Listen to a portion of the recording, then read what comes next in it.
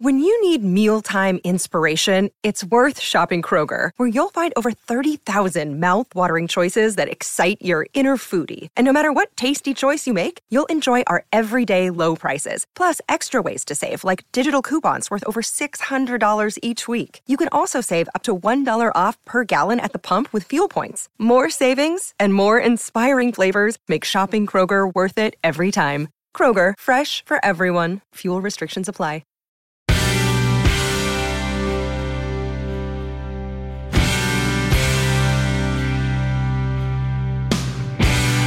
So excited for today's podcast because I've wanted to interview my friend Dean Cain for a while. And one day I just decided to message him to see if he would consider it, since I know he's incredibly busy. And he messaged me right back and said, done.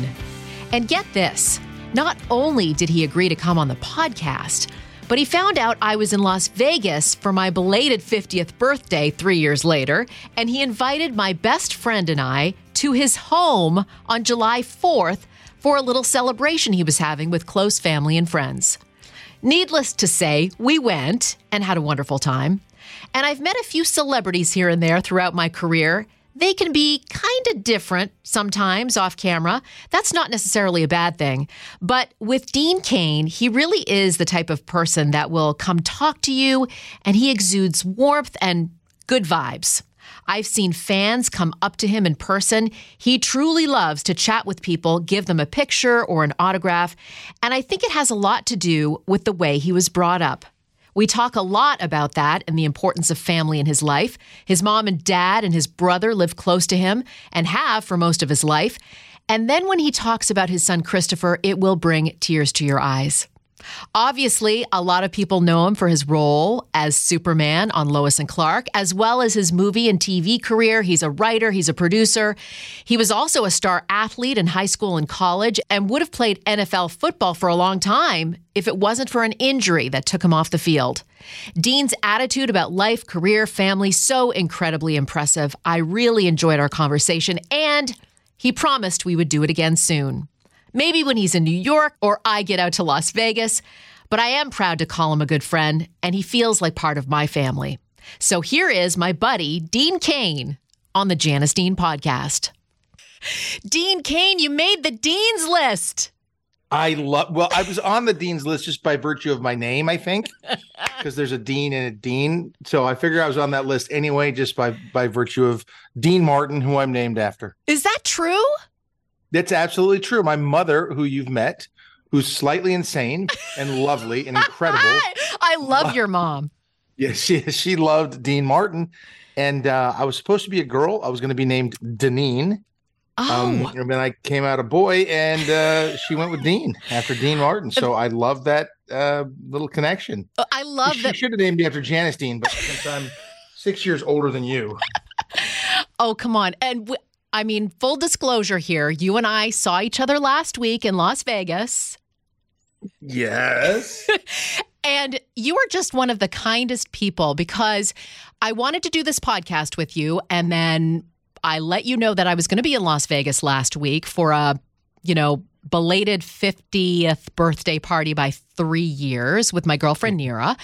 And you were so kind. You're like, come see me. We're having a 4th of July party because I just moved to Las Vegas, and we came, and it was amazing. Thank you for coming, first of all. But you are the nicest. You're not only the nicest Dean, but you're the nicest person out there. So it was a no-brainer to invite you. And I was so happy that you could come see my new home, and that we could spend a little time in Las Vegas running around, you and myself and Nira and some of my family. We had a blast. I did. So we went for the 4th of July party, and your mom and dad were there, your son and your brother. I love that you're so connected with your family. Tell me about that. That's a big thing, and it's one of those things that I think is so important and gets lost today with the way things have gone, and way people are trying to tell you how to raise your kids and what to do, and and putting in place laws telling you about if you don't affirm your child's gender at 7 years old, that you're some sort of a terrible parent. My parents, my family are super tight and connected. I've had tremendous support throughout my entire life. It's one of the reasons I was able to uproot myself and go to Princeton University and play football and do all those things because I knew I had the support of my family, 100%. So much support, in fact, that they moved out to Princeton my senior year and went to every single football game, home and away. They were the first people in the stadiums. We'd be pulling in 3 hours before the game. My parents would already be driving in. Oh, that is so important. And, growing up, I had good parents, but there were times where they didn't show up to those things. And I love my mom. My mom's still with us, and we're closer than we ever have been. But that's something that I took with me and decided early on when I had children that I was going to show up for those things. Those are so important. And to hear you tell me that your parents moved to see your games at school brings tears to my eyes. It brought tears to my eyes.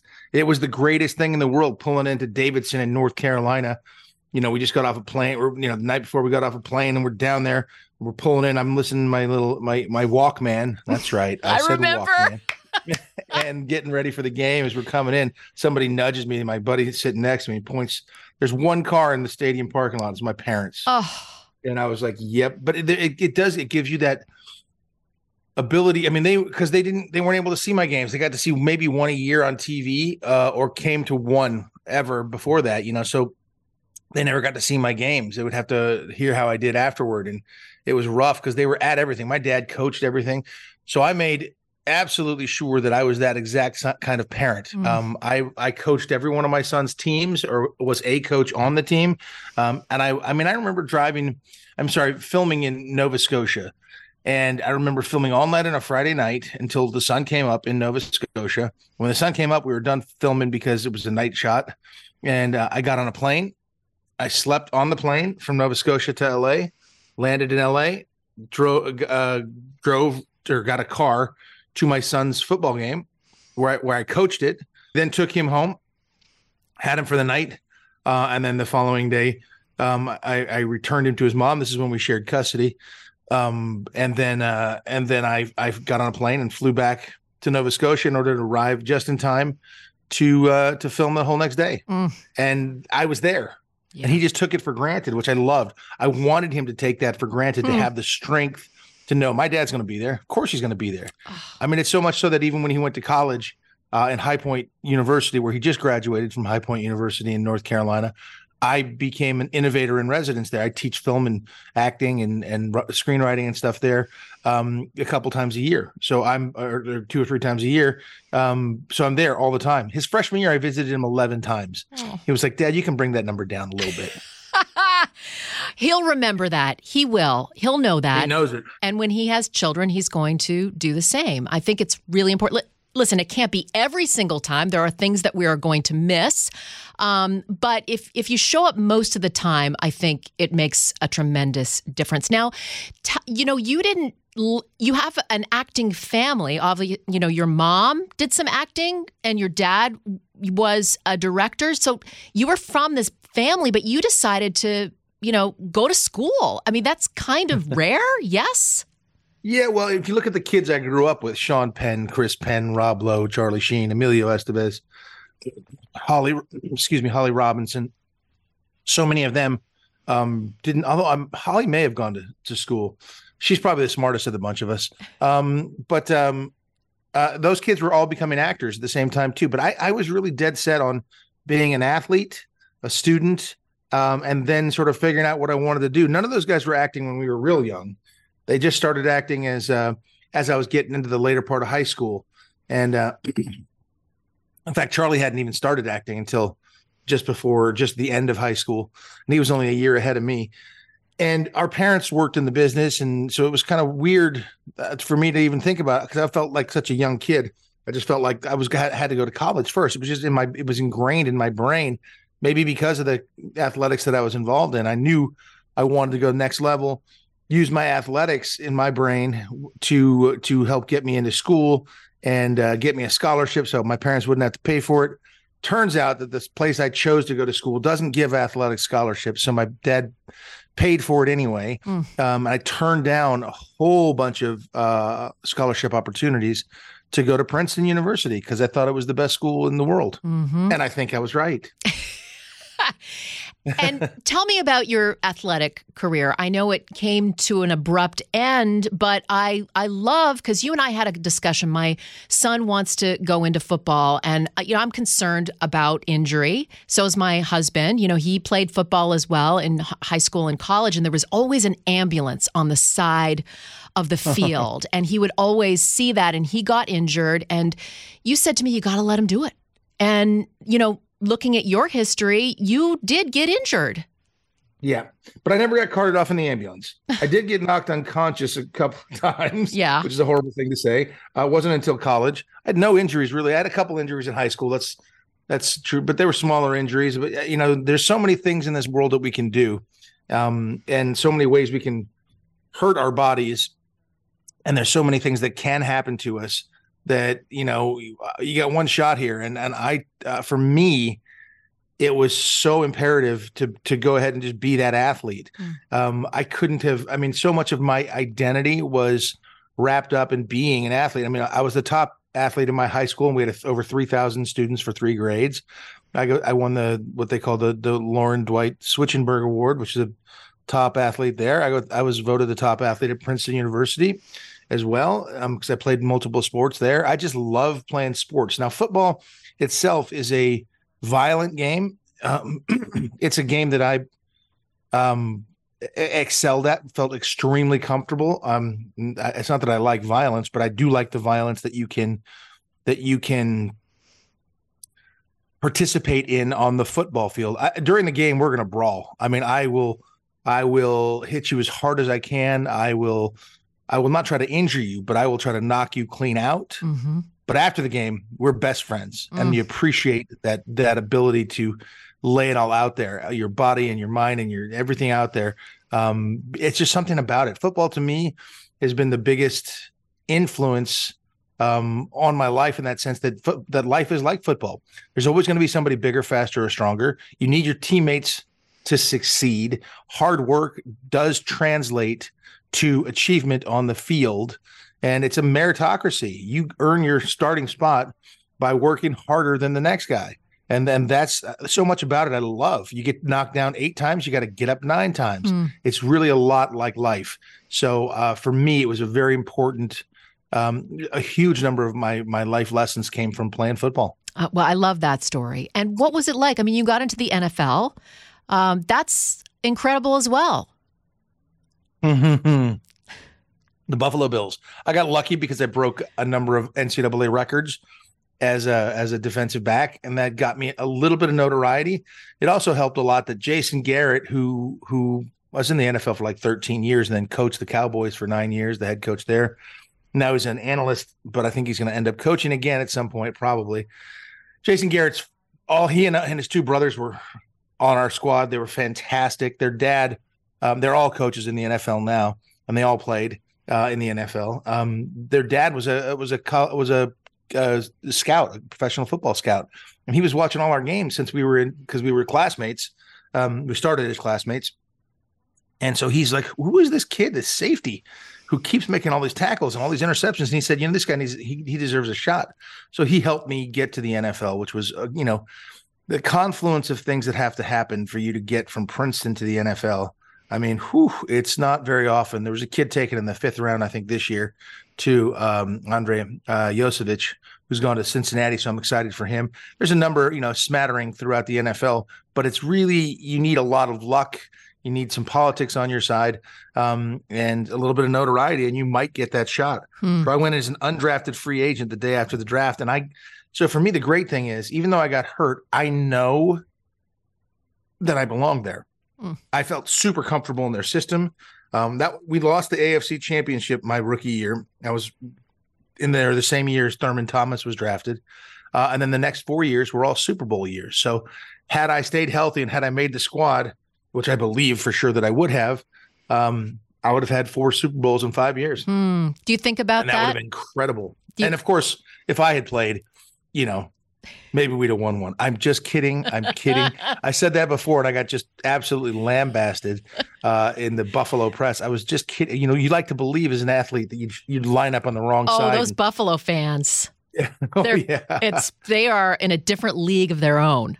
That's the Bills Mafia. They are for real. And I bet them last year to win it all and Josh Allen to be the MVP, but I'm going to make that same bet this year, and I'll probably be correct. Wow.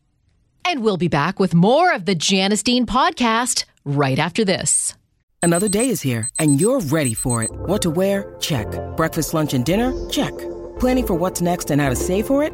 That's where Bank of America can help. For your financial to-dos, Bank of America has experts ready to help get you closer to your goals. Get started at one of our local financial centers or 24/7 in our mobile banking app. Find a location near you at bankofamerica.com/talktous. What would you like the power to do? Mobile banking requires downloading the app and is only available for select devices. Message and data rates may apply. Bank of America N.A., member FDIC. Okay, so when did the acting thing happen? Was it shortly after the injury and the NFL didn't work out?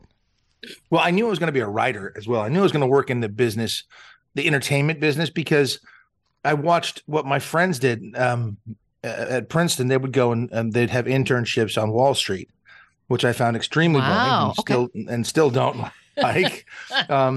It just wasn't my thing because they were going and dressing in suits and working 80, 90 hours a week in New York City in the summertime. And I was on the set of Young Guns, hanging out with my dad as he's making movies. And I was like, wow, which one is more fun? Which is a better way? And since I had grown up on sets my whole life, I thought, you know what? I can't just go do this office thing. It's just not me. And so because I was exposed to it at a young age, I knew I was going to work in film. And I started as a writer. The thought was that I was going to be writing and playing football. So I'd be screenwriting at night and I'd be playing football during the day. And I was prepared to get that done. I was very motivated, but then football was over and I needed to start making some money as well. And so I started doing commercials, going up for commercials, hey, okay, 6 guys, you're all at a party. Take your shirts off and eat the Doritos and pretend you're having a great time. I was like, wow, my parents paid for Princeton so I could do this. This is great. And I ended up making a whole bunch of commercials and taking some acting classes and doing some things. And then it just sort of transitioned into more and more work as an actor and as a writer. It was great. I actually got Superman at the same time I got a contract writing for Hollywood Pictures. So it was kind of fantastic. I had to negotiate out of the writing because I couldn't do that and play the role of Clark Kent and Superman at the same time. It was the deadlines were too much. And so, but then everything was kind of gravy after that. I just started more and more work as an actor and it was fantastic. It was actually so much that I had no time for anything else in my life. And it's part of the reason that I've never done another series where I'm the lead or single lead or co-lead, because it's just so demanding on your there's no life outside of that. And I don't think it's worth it. Really? When you go back, what are your memories about it? Was it a good time? Do you have fond memories? What do you think about when you of Lois and Clark? Yeah. Oh, extremely fond memories. Mm-hmm. You really do become a family. I mean, that's cliche to say it, but it's just true because you're on set 18 hours a day with the same people all day long, and you're going through so much. You're seeing every sunrise, you're seeing every sunset, you're going through full nights, and it starts on Monday morning at about 5 a.m. and you finish Saturday morning at about 7 a.m. And you're just going all the time. You spend way more time on set than at home or with your family. There's no question about it. I don't know how our poor crew members were able to maintain relationships and family relationships because they were never there for 9.5 months a year. Mm-hmm. Now they could take some days off here and there and someone else could jump in and step in their boots, for something, the dental appointment or a doctor's appointment or someone's game or something that was important. The hard part about being the actor was we couldn't at all. They were there before us and they were there after us. So their hours were insane, more so even than ours. But there were different pressures. And I don't know how you maintain a healthy work-life balance doing that. I wouldn't do it, and I haven't done it since. I've done ensembles, which is where you have a much nicer work balance. But I would not do a show where I was the single lead, there is just no life outside of it, unless it was like 10 episodes, which a lot of people are doing now, because otherwise you just don't have a life. And I just don't think that the trade-off is worth it. And so I haven't done it, and I won't do it. Wow. When did you know that? I love life, Janice. I know you do, and I love that about you. When did you know that this was going to be a big deal for you? Right away, or did it take some time? Well, I thought right away that, my buddy who was my roommate at the time, he had to read all my lines with me so I could practice them. So he had to be my Lois Lane all the time. And and when we finally worked out that I got the role, he and I went on a quick ski trip to his parents' place in Utah, and we're sitting. I remember we're sitting on the lift going up, and it's it's snowing and it's quiet. That incredibly peaceful, calm we get when the snow is just falling, and it's just got that weird dead silence to it. You can kind of hear the chair creaking a little bit, and we were just going up in silence, and I was thinking about it. And he just goes, "Dude, for the rest of your life, you're going to be known as Superman." Wow. And I remember thinking, I don't even know what that means. It's too big a thing. And I couldn't put two and two together. And then after spending, 18 to 20 hours a day on set for 4.5 years, I got quite used to the idea because I was zipping around in it. But I didn't think when we first started doing the show, being part of that machinery and being in that network world, there were only 3 networks at the time we started: ABC, NBC, and CBS. There's nothing else. So people were going to watch one of those 3 networks. It was a big deal, and getting ready to do it, all the publicity, all the things. I thought, my God, this is a ton of work. It's so much. And it was all brand new to me. It was overwhelming, to put it mildly. And there were times when I was first starting where I was like asleep in my bed going, no more pictures. And I was like, what am I doing? So I can see how, as young people, and I was 26 when I got cast. I can see when you're 18, 19, achieving some level of stardom, that it could just make you bonkers. And I see how these younger people can really make some huge mistakes. And my heart goes out to them, because it's a lot. It's an awful, especially now with all the advent of social media and all the things that go on. Holy smokes. It's a wonder that anybody can get through their teenage years and into their young adulthood. It's just crazy, the pressures that are put on people. But for me, I didn't know it was going to be that big a deal. And then even when we're shooting, we're first season, we weren't a runaway success. We did well, but it wasn't a runaway success. And it kind of always felt like we were, I don't know, sort of on the bubble, really. It never felt like we were like the Kings, because after year 1, 2 other shows came on the lot right next to us on either side of us. One was an hour-long medical drama called ER, and the other was this lovely half-hour comedy called Friends. Wow. So we watched those 2 shows just blow up, while we sort of, meandered around and did well, but not as well as those 2 shows, which are 2 of the best shows in the history of television. You never know. You just never know. What advice would you give to somebody trying to get into the business these days? I will give them the same advice my father gave me as an actor. Okay. It was very simple. 3 words: don't do it. Now, having said that, what he really meant, for me, he said don't do it because number one, he didn't want me to have to be under the microscope and have all the ridicule that comes with being somebody who has lost their anonymity, someone who's a public figure. He just said, I don't want that for you. He didn't like it in his own life. And being a director, he had the power and the ability to make movies and stuff, but didn't have to have nearly as much scrutiny as you have as an actor. But it also meant, if you can think of doing anything else, and this is the way I take it, is if you can think of doing anything else, do that, because it's going to be easier. But if you can't think of any other way to make your living or anything else that you want to be a part of, you just have to do it. That's what then go for it. Just because it's an unforgiving business. Mm-hmm. You're either too short, too tall, too skinny, too fat, too young, too old.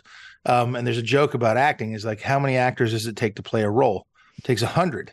1 to play the role and 99 to say, I could have done a better job.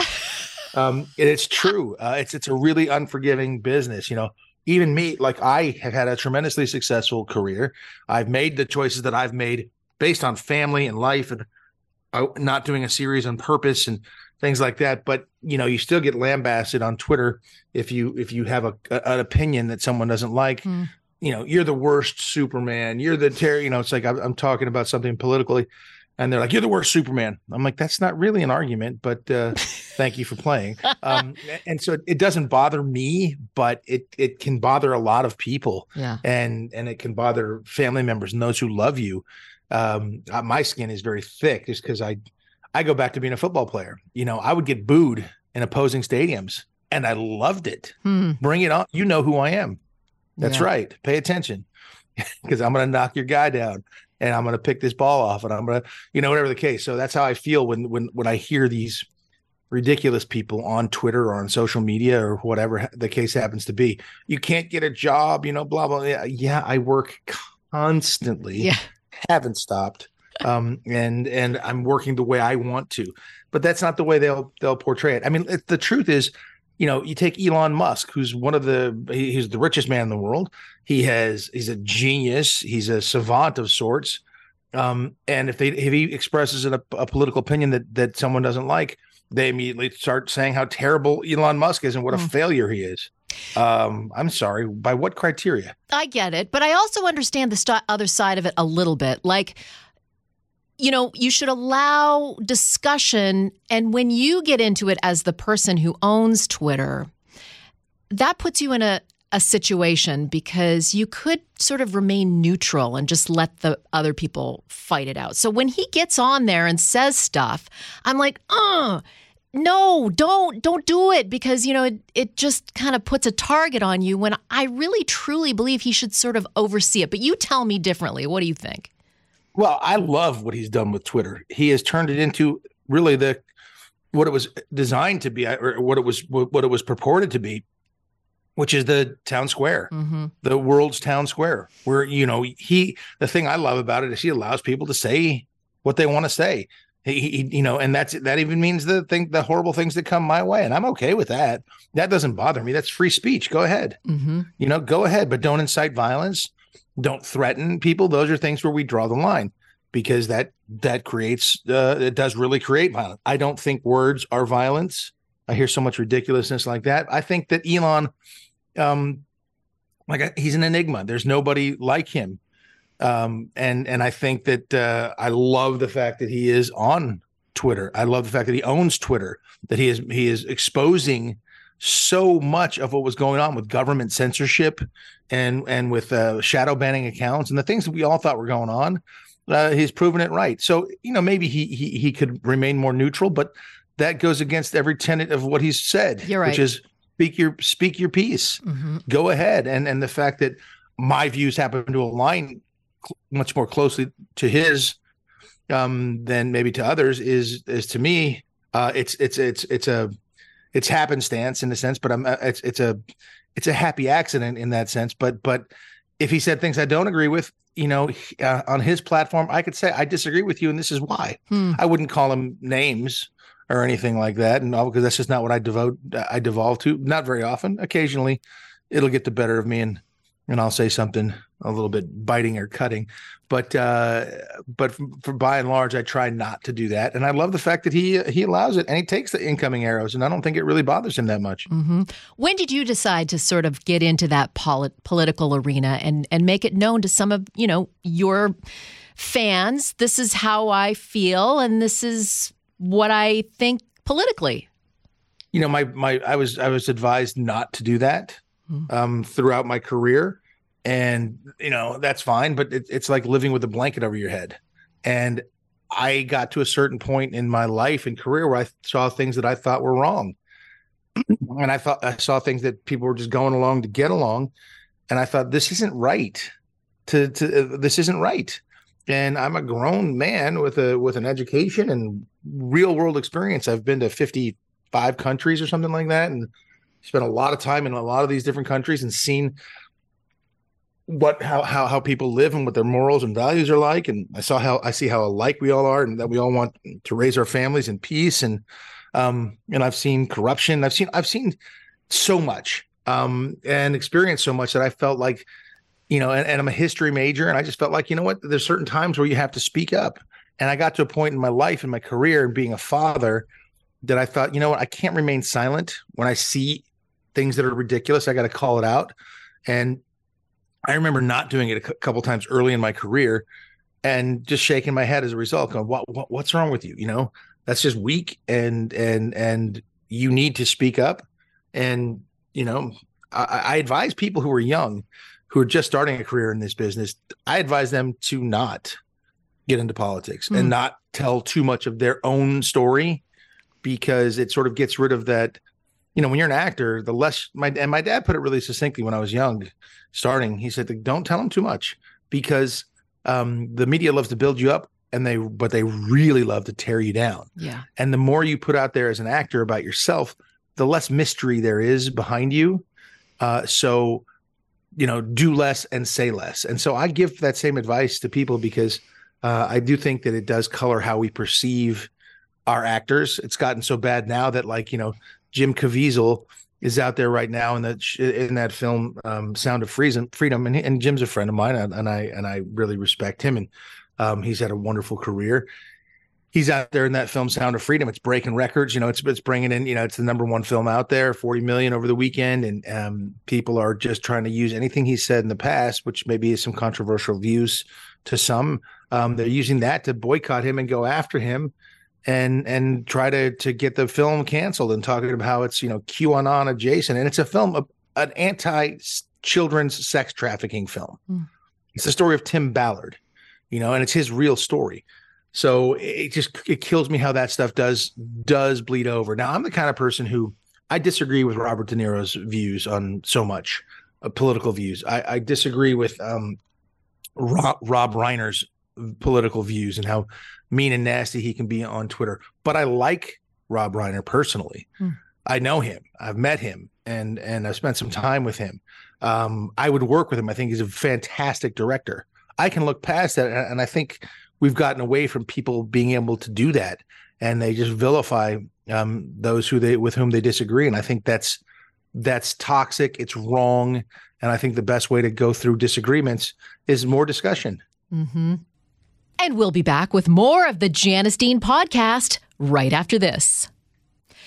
You talk about not wanting to give the public information when you were younger and in acting, but what bothers me is that your love life was so public, but almost because of the women that you dated wanting to give that information out. And that bothers me a little bit, because did they consult with you when they were going to give out really big stories about their relationship with you? I'm not going to say any names, but you know who I'm talking about.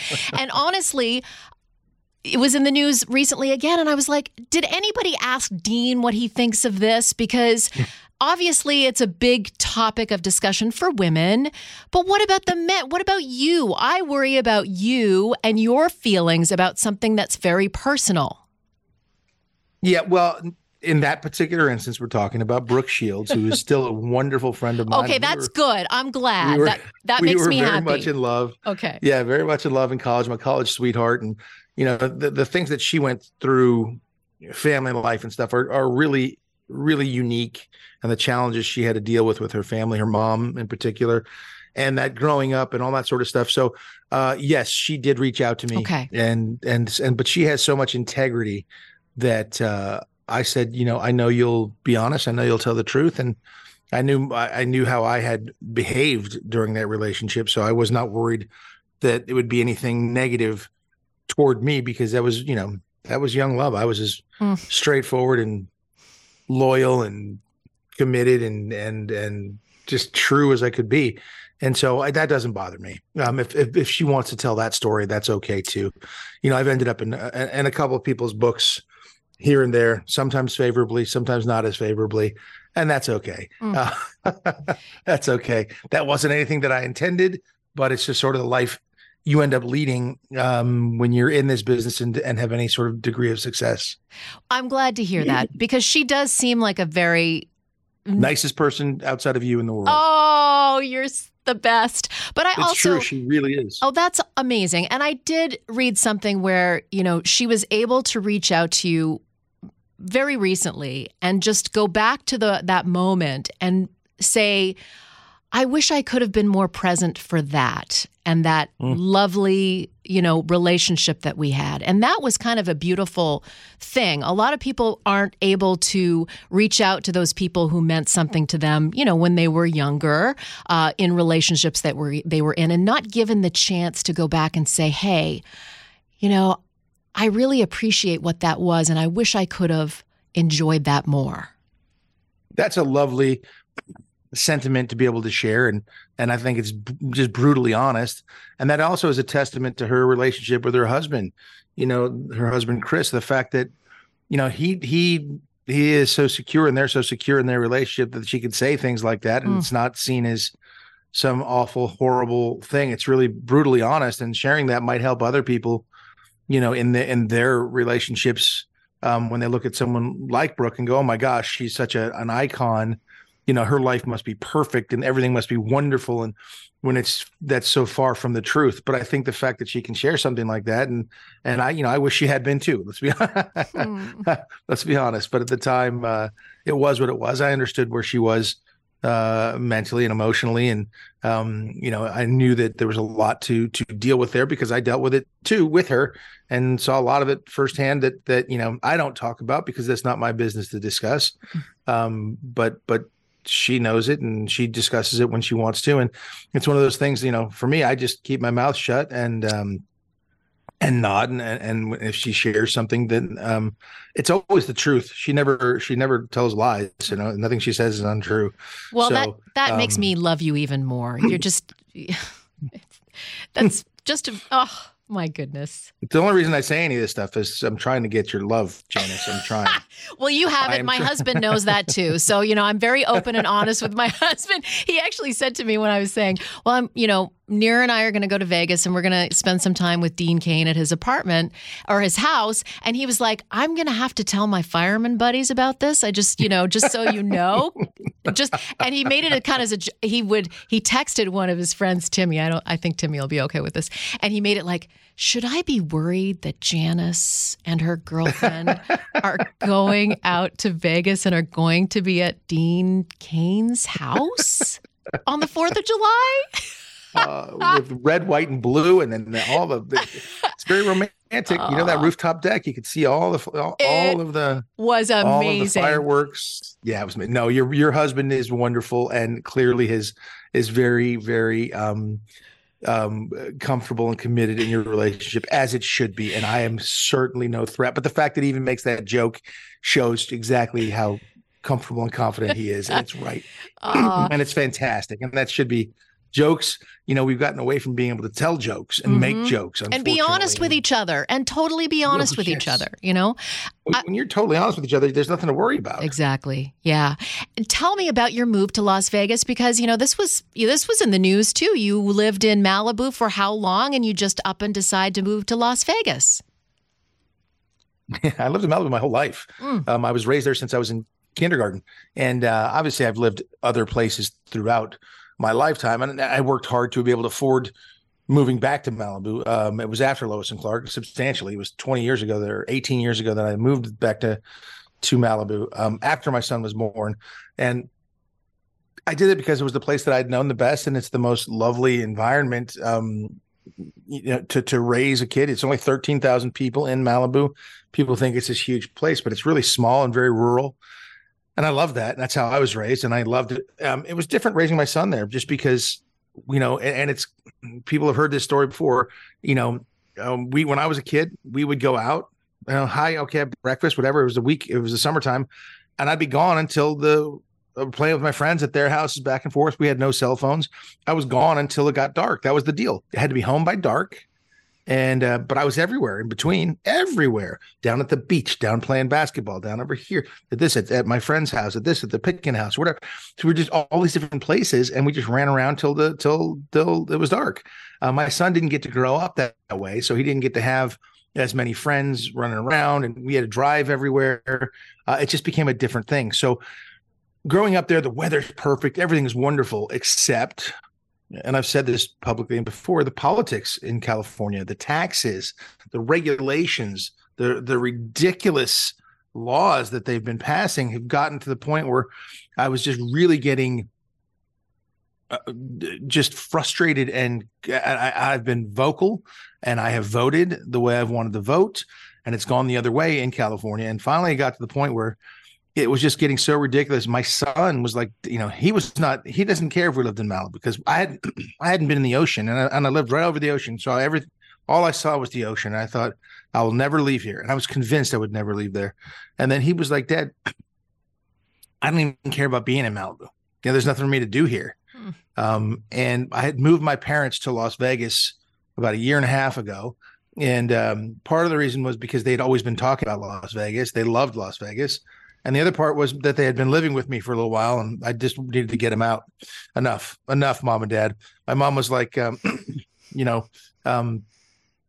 you need to be out. You need to get married and blah, blah, blah. Mom, I can't even get a date because I can't bring anybody home because you're here. And like, hi, here's my house and here's my mom. and she's going to judge you, as she's judging you right now. She's looking at your clothes and wondering why you're wearing those shoes or that, So I was like, Mom, I can't, so I moved them to Las Vegas. And they were sort of our reconnaissance team, and they were kind of running around experiencing things. And we spent more time out here.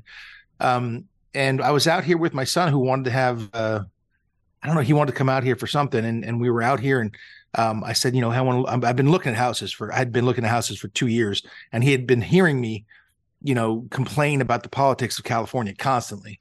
And I would just, here comes another stupid bill. Here comes something else that's insane. I went through the family law system in California. It cost me about $1.5 million in legal fees. I had to pay her attorney and my attorney. It's a California equal footing law.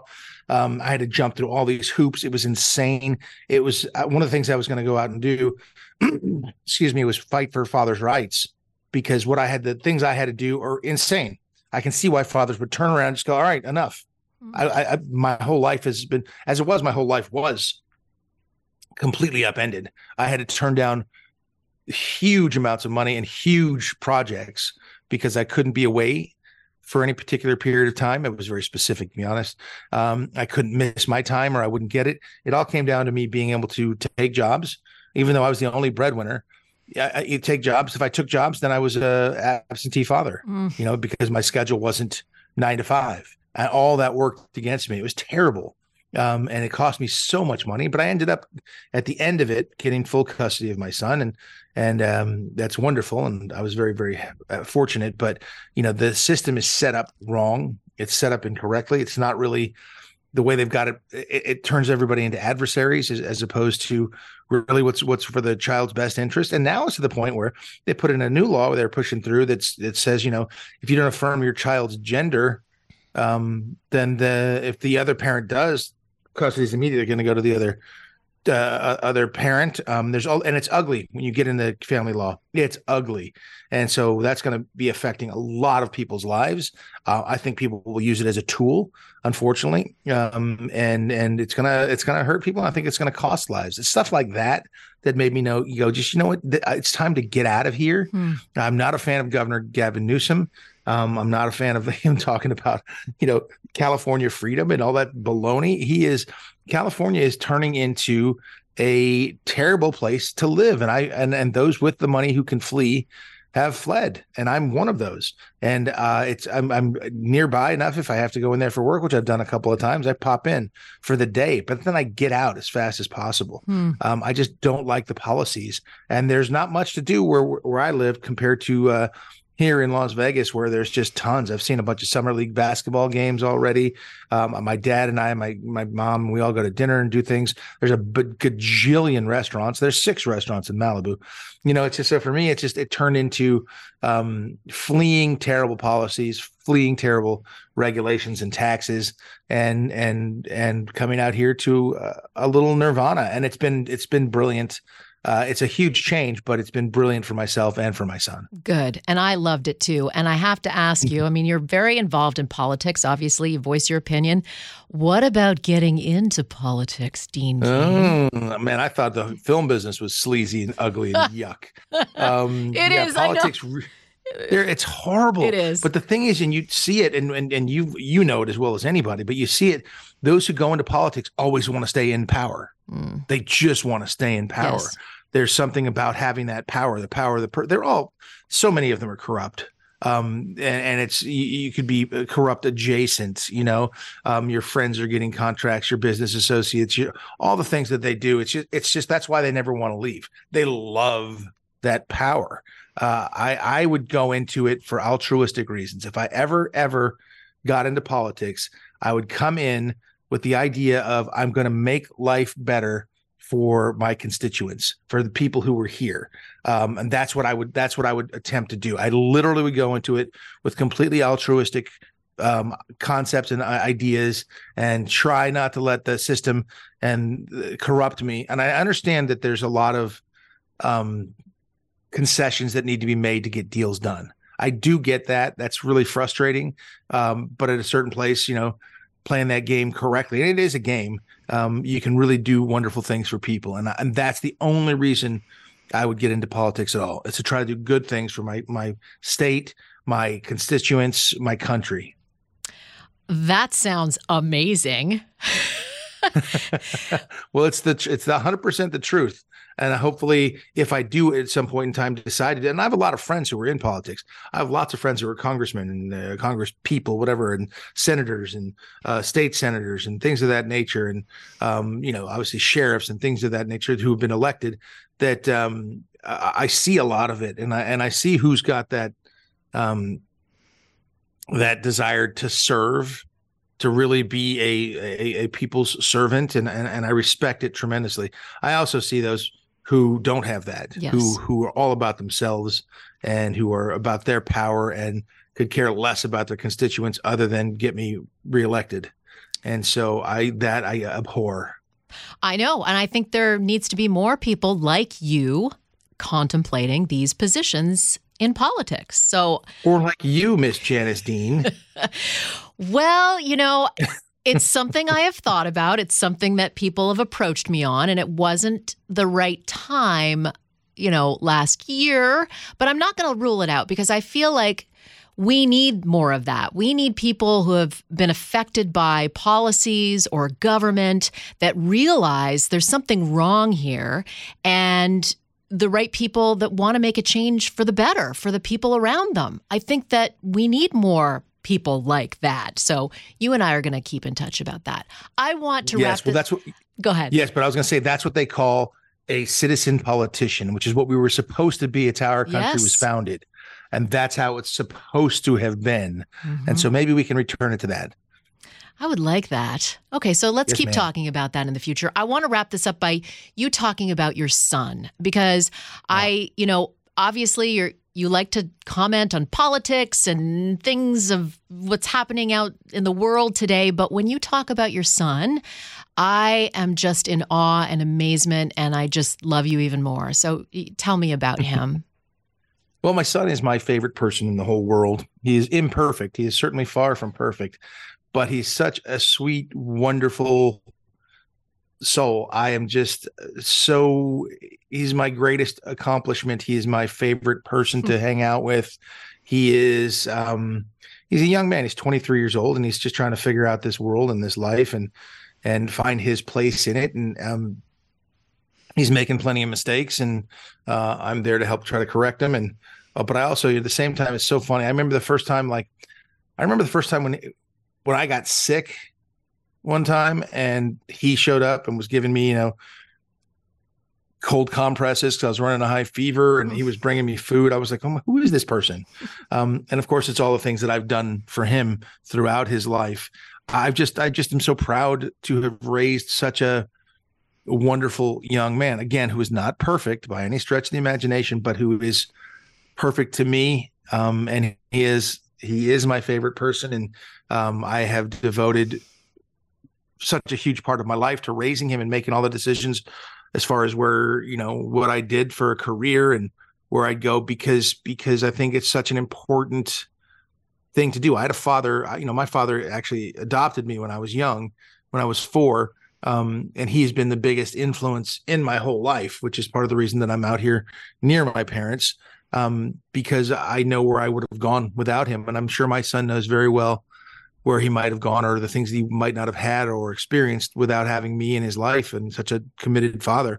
So we have a great mutual respect and just a tremendous bond. And he remains my favorite kid, even when he messes. He's in Las Vegas now. There's plenty of ways to go wrong here, and he's still being pretty wonderful. And of course, he's asleep right now. I mean, it's 10:15 in the morning, and he doesn't have work yet because he hasn't gotten a job, and he's still trying to decide whether he's going to go to grad school or not. And I give him that grace, no question about it. But it's just being a father to me. And listen, it may not be the same for anybody else, and I would never put my values as a parent on others, but I think it's just become the most incredible gift, and the most trials and tribulations. You become so vulnerable as a parent. Yes. He had a heart murmur as a kid, and it ended up being innocent, but there was a real danger. And I remember stopping my car, driving home, and he was with his mom that day, and I wasn't able to take him home, but he was fine, and it was wonderful. And I was driving home to my house in Malibu, and I stopped on my little hill there, and I had a very clear, heart-to-heart, tearful conversation with God, saying, I don't know that I can have more children because I can't take it if something happens to them. You're so vulnerable, and it just destroys you. And I was just worried that if I had more kids, that my heart would explode, and if something happened to any of them. And my other friends are like, look, have like 6 kids. Then you just don't even care anymore. You can't even tell one from the other. I was like, well, that's an interesting concept, but I can't even see that right now. I need to get married. I understand that. I mean, I had Matthew, my first one, and then when I had Theodore, there was this strange guilt that I wouldn't love Matthew as much. And I went through this really tough time, a soul-searching period where I was like, how am I going to love 2? Because I love this one little boy so much. How is my heart going to hold so much love for this other child? But it's there, Dean. It really is there. And so I do encourage more children. You still can have them. Oh yeah, I'm a man. I got 30 years left. I can have kids. What they say, Charlie Chaplin had kids till he was like 84. Well, wow, that's older than my dad. So I mean, that's also Larry King. Larry King and I, our kids were playing flag football against each other. I was coaching against Larry's kids. Rest in peace, my friend. Yeah. He was having them up till the Robert De Niro just had another kid. I mean, and Mick Jagger, they're all having. You got at least 4 decades ahead of you with children plans. Well, it's nice now because I got everything set up. It's a lot easier. I can attest to that. You are all set up, my friend. But I will tell you, one of the most beautiful moments that I had with you is when I showed you the picture of my 2 boys. And I just remember your face. It was just like, you didn't even say anything. It was just like, Janice, this is the best. And I know how you feel when you show me a picture of your 2 boys, because I feel the same. The truth. It's what's on my screensaver on my phone. And there's a reason for it. I used to get butterflies in my stomach picking my son up from school, which I did every day. Every day. I would get all excited. I'd see him. He'd smile at me when he saw me, and I would just go, It's what life is all about. It's crazy. It's family. Crazy the love you have for your kids. Yeah. And I'm so proud of you. And I just think you're such a great is everything. You're such a great example of showing how important it is to have family around you, because I think we need that now more than ever. Yes, ma'am. Your words to God's ears. Yeah. Well, I consider you part of my family now, whether you like it or not. I like it. I like it a lot. Oh, Dean, thank you so much for taking time out. And this will not be the last time you make the Dean's List. No, I want to be on the Dean's List. It's a good list to be on. Okay, my friend. Oh, I love you. Thank you so much for doing this. Yeah, I know I took a lot of your time. I appreciate that. I had so many questions and. No way. It's phenomenal. I loved it. I'll talk to you anytime about anything. I love you too. I feel the same way. So you let me know when you're back around this neighborhood. And and your brother, Roger, I just love him too. Holy moly. I love your whole family. Man, he was, when we were at Tournament of Kings, that kid was on fire. That's maybe the funniest I've seen him in 20 years. Oh my God. We got to do it again. It has to happen. We must do it again. Agreed, 100%. And I have to tell you, after those 2 lemonade drinks, I don't remember what happened. Yeah, those things were powerful. I didn't realize that. I don't think they were really powerful. I feel like was sitting at that table at dinner and I didn't say much of anything because I couldn't put words out of my mouth. So I apologize if I said, well, you're family. We can say anything we want. Yeah, you can say anything you want, do anything you want. There's nothing wrong there. All right, my friend. Nothing. I love you. And say hi to everybody for me and to be continued. Thank you, Dean Cain, for spending time with us today. We taped our conversation a few weeks ago when the writers and actors strike was just starting, so I didn't get to ask him about his thoughts on the strike, which is, of course, now exploded into a big news story. Dean is an active SAG-AFTRA member, and he was on Fox & Friends this past week commenting on what was happening in the industry. Dean says as a member, he supports the strike, but he hopes it comes to a resolution very soon. Like any organization, there's good and bad things that have happened over the decades, and many people are out of work, which is terrible. Paying people fairly is important, and when it comes to changes in the industry, like the huge boom in streaming, rules and regulations need to adapt in sharing the wealth. Dean says the streaming world has changed film and television completely. There needs to be fair compensation for it. He hopes both sides come together very soon and agree on a solution that benefits everyone. So thank you, Dean, for being a guest and now an official member of the Dean's List. You really are a superhuman, and I'm so grateful to know you. Thank you to all of my listeners. If you have someone you think should make the Dean's List, let me know at Janice Dean on Twitter or Janice Dean FNC on Instagram. Or you can rate this podcast. Please subscribe, rate, and review to this podcast on Spotify, Apple Podcasts, or at foxnewspodcast.com. Listen ad-free with a Fox News Podcast Plus subscription on Apple Podcasts. And Amazon Prime members can listen to this show ad-free on the Amazon Music app. And don't forget to spread the sunshine.